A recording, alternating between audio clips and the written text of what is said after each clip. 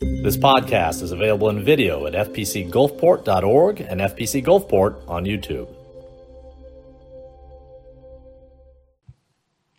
Good morning. I invite you to turn with me this morning to the Gospel of John, chapter 6. We'll be in John chapter 6. And while you turn there, I'd ask you to consider, or really ask if you have considered, how much our lives revolve around food. How much our lives revolve around food. I know this is definitely true for me, but I think it's true for all of us. Even if you have a really healthy relationship with food, how much of your time is really taken up with planning, purchasing, preparing, even eating the food, right? Not to talk about all the time you have to make the money to buy the food or grow the food. And, food is one of life's necessities. It does make sense that we take so much time with it.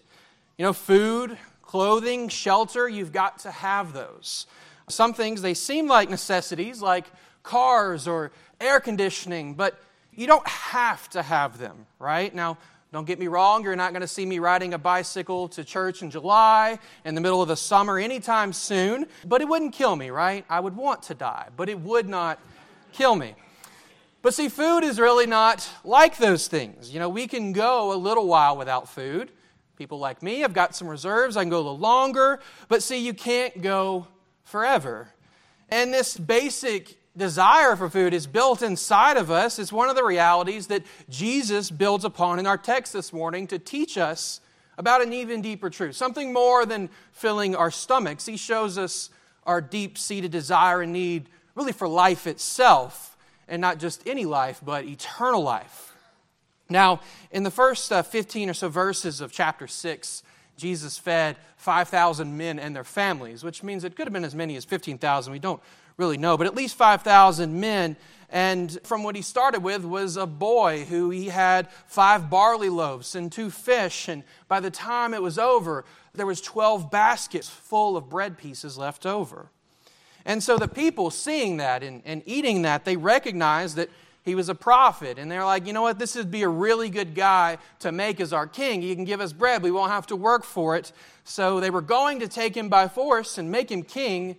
But Jesus withdrew to a mountain.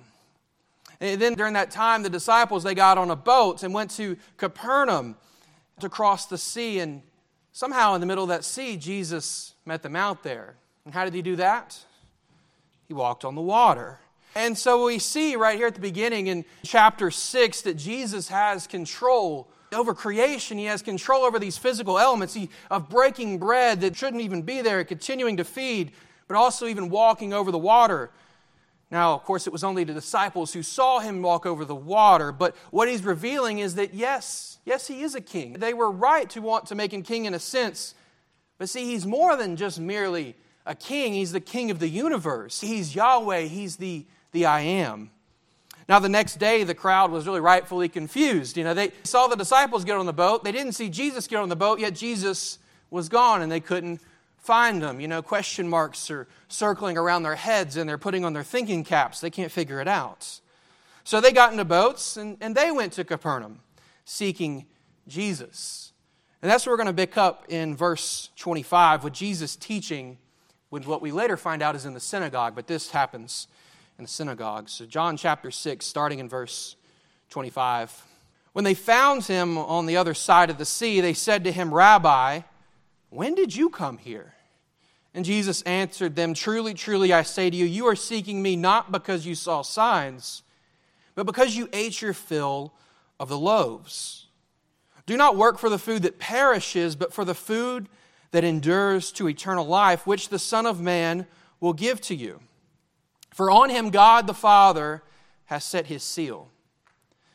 Then they said to him, "What must we do to be doing the works of God?"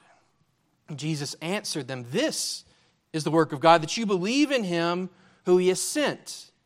So they said to him, "Then what sign do you do, that we may see and believe you? What work do you perform? Our fathers ate the manna in the wilderness. As it is written, he gave them bread from heaven to eat." Just then Jesus said to them, "Truly, truly, I say to you, it was not Moses who gave you the bread from heaven, but my Father who gives you the true bread from heaven. For the bread of God is he who comes down from heaven and gives life to the world." They said to him, "Sir, give us this bread always." Jesus said to them, "I am the bread of life. Whoever comes to me shall not hunger, and whoever believes in me shall never thirst. But I said to you that you have seen me, and yet you do not believe. All that the Father gives me will come to me, and whoever comes to me I will never cast out. For I have come down from heaven not to do my own will, but the will of him who sent me. And this is the will of him who sent me, that I should lose nothing of all that he has given me, but raise it up on the last day. For this is the will of my Father, that everyone who looks on the Son and believes in him should have eternal life, and I will raise him up on the last day." Let's pray. Father, we thank you for your word. Lord, we thank you for its truth and its clarity. Would you give us eyes to see and ears to hear? Give me clarity of thought and speech. Lord, let yourself be glorified. It's in Christ's name we pray. Amen.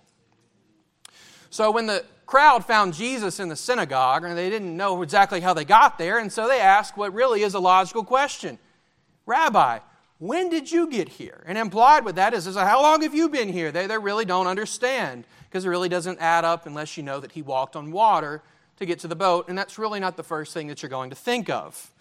But Jesus, in what is really his typical fashion, he doesn't answer their question, really. He gets to the heart of the reason that they were even seeking him in the first place. So in verses 26 and 27, Jesus has answered them, said, "Truly, truly, I say to you that you are seeking me not because you saw the signs, but because you ate your fill of the loaves. Do not work for the food that perishes, but for the food that endures to eternal life, which the Son of Man will give you, for on him God the Father has set his seal." So notice that the reason the crowd even sought Jesus in the first place is because he gave them something to eat. And they, well, we want some more of this bread, right? We had some, our bellies were full, right? But of course, their hearts, they're still far from him. And so they received the benefit that this miracle, this sign that Jesus performed, they were the recipients, but they really missed the whole point. Because this sign was not just for the people's physical benefit. It was not just to feed hungry people, though he certainly did. But it was to show those hungry people Jesus' true identity, to show them that he was actually the Messiah.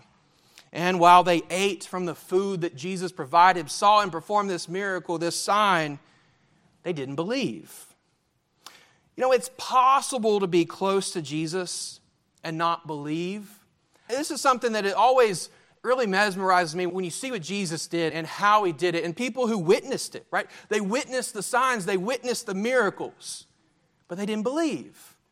You know, we think to ourselves sometimes, if I could have been there and I would have saw what Jesus did, I would have just been the most faithful follower possible. I would have believed right there on the spot, but we actually fool ourselves. There were so many who saw, yet they didn't believe. The problem that Jesus is getting at here with searching for food is that eventually you're going to get hungry again. And I will say by experience, every time that I've eaten, regardless of how much I paid for that meal or how much I ate, eventually I got hungry again. Now it can satisfy in a sense, but it doesn't ultimately satisfy. And Jesus, he's telling them that, you're searching for bread. You're searching really hard for bread. You should be seeking harder for something else. You should really be seeking for something that isn't going to perish, isn't going to leave you wanting more, but will actually lead to eternal life. So we don't misunderstand what Jesus is saying here. He's not saying don't ever eat again or anything like that. He's saying that just doesn't meet your deepest needs. C.S. Lewis said, "I cannot find a cup of tea which is big enough, or a book that is long enough." He's saying nothing is ever quite enough. Even good things that we pursue, good hobbies that we have. There's a momentary pleasure there, but everything in this life, to a certain extent, falls just a little short, doesn't it? We all have a void in our hearts. We have a need for something more. In Isaiah chapter 55, and I believe Jesus is really using this text in mind here in John 6, but in Isaiah 55, we read this in verses 1 and 2. "Come everyone who thirsts. Come to the waters, and he has no money. Come, buy and eat. Come buy wine and milk without money and without price. Why do you spend your money for that which is not bread, and your labor for that which does not satisfy. Listen diligently to me and eat what is good, and delight yourself in rich food. There is this reality, this truth that nothing in this world ever truly satisfies. We certainly try, but it's not enough. But Jesus is telling us that He offers a food that actually satisfies. Why? It meets those needs. It leads to eternal life. Now, how can we know that Jesus is able to provide this? This is a pretty big claim. Well, we see that God the Father has set His seal on Jesus, on His Son. He's testified that Jesus is the genuine Son of God. He is the true Messiah. He writes really big checks, right? But they always cash. The signs that Jesus performed were, again, they're not signs just for signs' sake. They were showing who Jesus was. They were showing His true identity. We can think of other times that God set His seal upon Jesus. Maybe some of our children can help me out here. Now, last week in Sunday school, you learned about a time when God placed His mark of approval on Jesus. A time when God said, "This is my Son with whom I am well pleased." Any of our children remember when that happened? What was happening to Jesus when that happened? Anybody remember? Go for it. His baptism. Yeah, so in a part of His baptism, we see God placing His mark. He said, "This is my Son with whom I'm well pleased." So let's look at how the people responded to what Jesus said. Verse 28. Verse 28, then they said to Him, "What must we do to be doing the works of God?" And Jesus answered them, "This is the work of God, that you believe in Him whom He has sent." So really what we see with their response is they totally missed the point. That's going to be a theme here. They're so wired in their Jewish thinking here towards working for their salvation, towards performing works of the law to keep in right covenant with God, that they thought they must work their way into the kingdom to earn eternal life. Now, with what they said, maybe it was genuine. Maybe they're saying, yeah, we truly desire to do God-honoring works. But see, they don't recognize that they can't do them. They have no ability to do them. So Jesus' response really would not have been what they were expecting. He said the work of God is to believe in Jesus. Eternal life is not about some labor you perform. It's not about how much righteousness you can muster up, even doing these great works that they want to do. It's about believing in Jesus. It's about faith, just resting and receiving in all that Jesus offers in the gospel. Now, if you're like me, your knee-jerk reaction to such a claim is that really all I have to do? Is it really enough for me to simply believe upon Jesus and I will receive eternal life? And the answer is yes. No, it's not too good to be true. Jesus is that sufficient of a Savior. The price He paid was that great that it is sufficient. Now, when we say that, even kind of in asking that question, it really sounds like such an easy thing to do. All I have to do is believe in Jesus? Well, I can do that. That's not so hard. That's pretty easy. But actually, no. In fact, in verse 44, Jesus says, "No one can come to me unless the Father who sent me draws him." So we see without a work of God, without a sovereign work of God, no one can believe in Jesus. And that faith which is so essential, which seems so easy, it's actually a gift from God.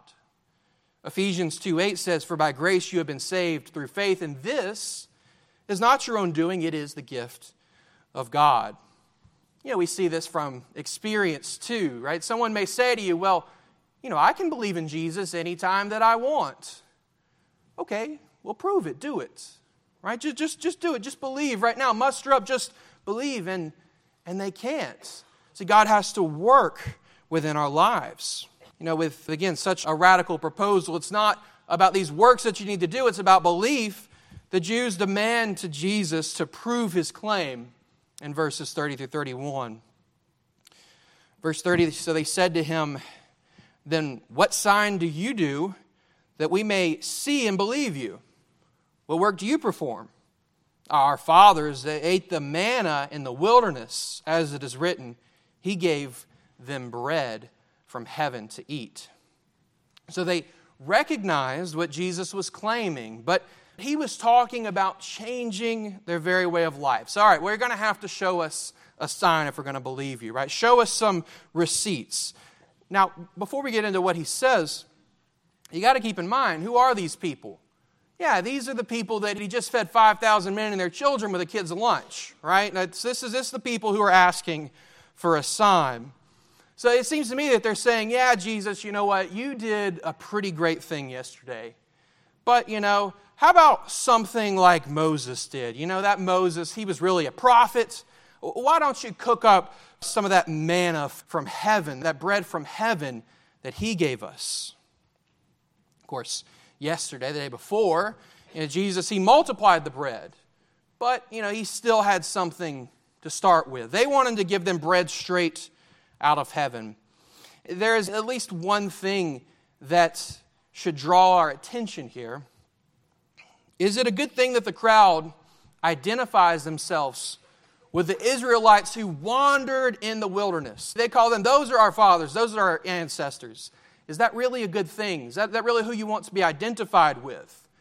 No, not exactly. Remember, those are the ones who didn't make it into the promised land due to their unbelief, even though they've been drawn out of slavery by God's hand, right? They've been taken out.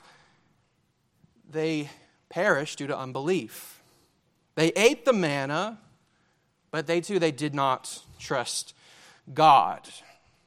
It's interesting that this group is really repeating the same sins as their ancestors. They ate bread from God, but they ignored His presence right there in their midst. So it should come to no surprise that in verse 41, John actually says that this group says that they grumbled, right? Which is right back to the Jews in the wilderness who were grumbling. In verse 32, Jesus then said to them, "Truly, truly, I say to you, it was not Moses who gave you the bread from heaven, but my Father who gives you the true bread from heaven. For the bread of God is he who comes down from heaven and gives life to the world." And they said to him, "Sir, give us this bread always."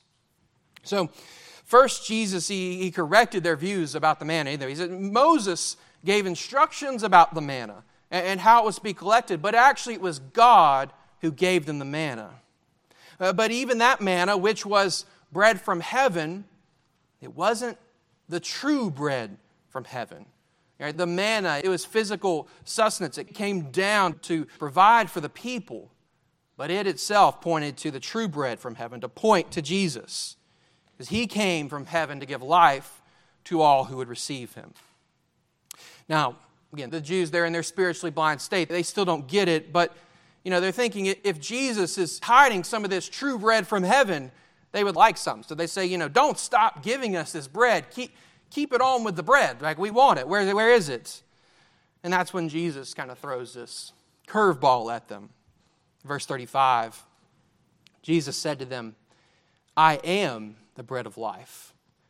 Whoever comes to me shall not hunger, and whoever believes in me shall never thirst." So really, as explicit as can be, Jesus reveals that what you're seeking, this bread that you really want, this bread is me. Jesus is the bread of life. And this is what we find is the first of the I am statements in John's gospel. And it shows Jesus as the one who imparts and sustains this everlasting life. Now, why did Jesus choose the metaphor of bread? Why did he choose bread? Well, I think bread it's necessary for life, isn't it? When I first came here to FPC Gulfport, my family received a pounding. Now, if you aren't from here, it's less painful than it sounds, right? It's only going to pound the pastor. Anyway, a pounding is when people bless you with basically the pantry staples, things like flour, sugar, and my house, peanut butter, right? And it's from those pantry staples that you can make the most essential things usually. Things like bread, right? Now, in Jesus' day, this was really even more true. Because bread was not just a staple. It wasn't just one thing that you needed. It really, for them, was the staple in their diets. And if people didn't have bread, they just simply wouldn't have survived, You really would not have made it very long on a keto diet back then. But anyway, so in their daily eating of bread, really whatever food you eat, in a sense, it's a reminder of our weakness. We're reminded that we can't even survive without it. And the truth here is just as bread is necessary for physical life, so is Jesus necessary for both physical and eternal life. We can't survive without Jesus. Not only does He sustain our every breath, He is our very life. And it's only by His grace that we live now and for eternity. The manna in the wilderness was a daily provision, wasn't it? Remember, they were only to gather what they needed, except for in preparation for the Sabbath day. If they gathered too much, the manna would rot and it'd be filled with worms. Protein, but anyway. This taught the Israelites to daily rely on God. And Jesus, when He's teaching His disciples how to pray, what does He teach them to say? He says, give us this day our daily bread. And I think these are the ideas He's drawing on. Since Jesus is the bread of life, we're reminded that we must continually rely on Him. You can't go even a single day without Him. Jesus also used this metaphor because bread nourishes the body and satisfies to a certain extent.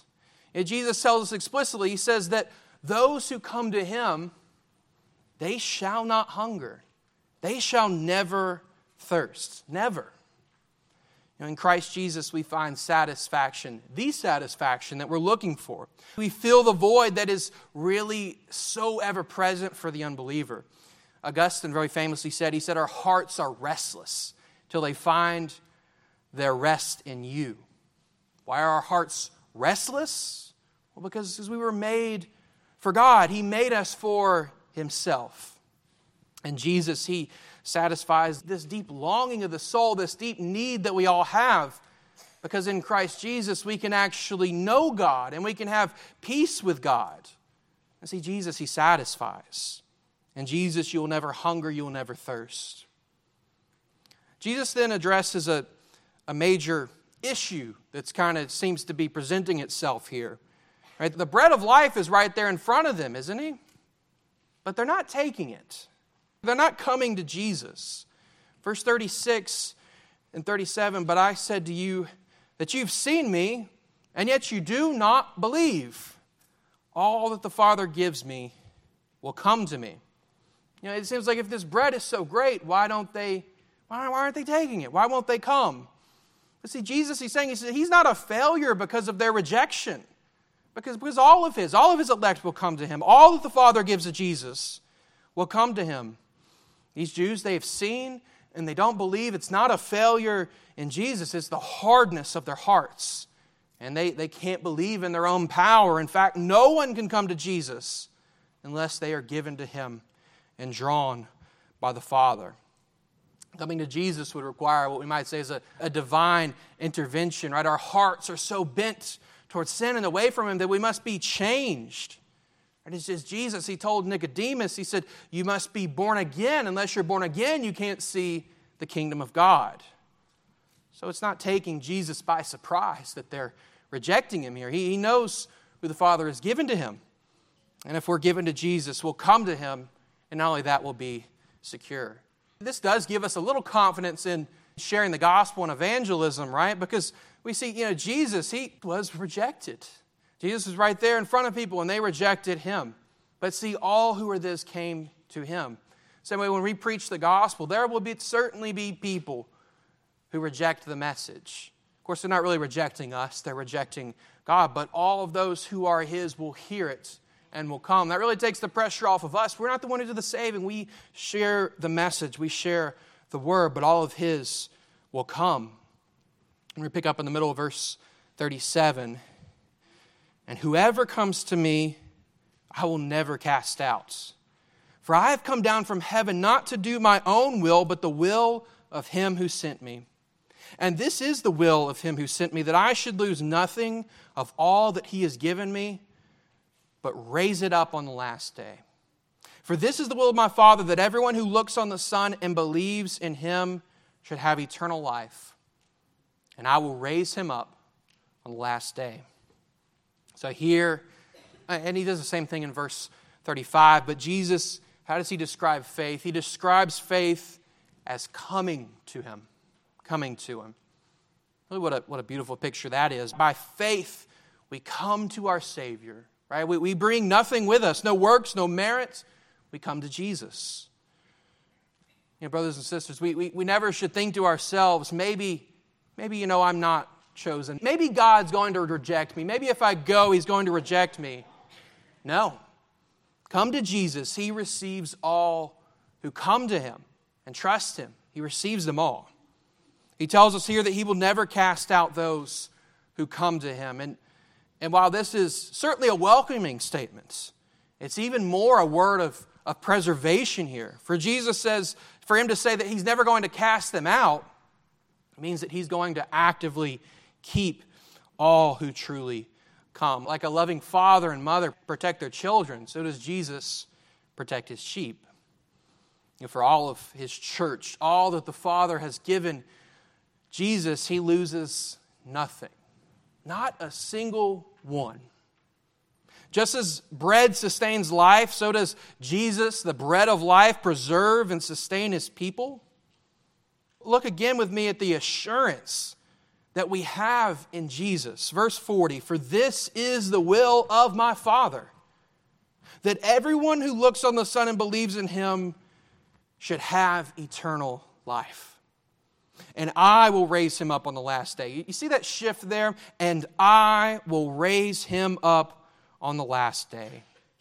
It's the Father's very will that everyone who believes in His Son will have eternal life. And on the last day, Jesus Himself will raise up every believer into the fullness of everlasting life that He offers. And so our confidence, it lies in the strength of our Savior. Right? Not in the strength of our faith. He's not saying your confidence that you have, the preservation you have is how tightly you can hold to Jesus, but what Jesus has done and His ability to keep you. Our confidence is in Jesus. Now for the next 20 verses, Jesus continues to correct the Jews' misunderstanding.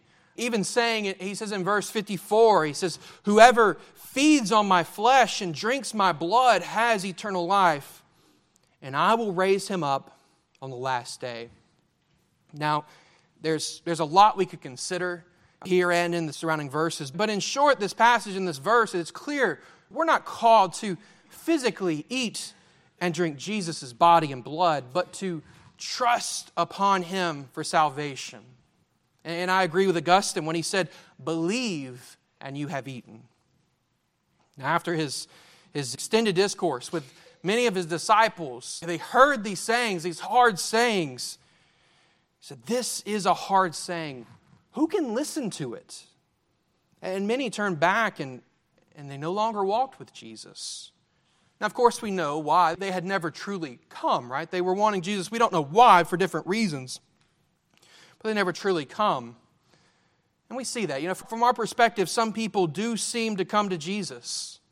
They seem to walk with Him, and sometimes for many years, they go to church and Sunday school, they even pray and read their Bibles. But if they truly turn away from Jesus, it's not because Jesus was not able to sustain them and preserve them. It's they had never truly come in the first place. They had been around Jesus. They'd been around His people, but they never truly knew Him.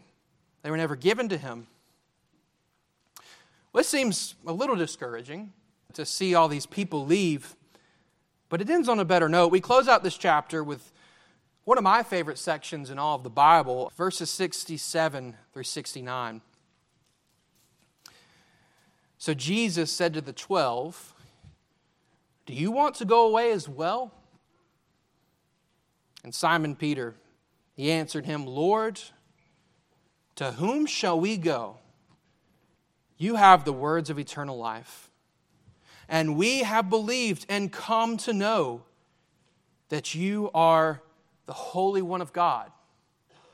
We see why Simon Peter is not leaving. He's believed. He's come to know who Jesus truly is. He can't help but to stay.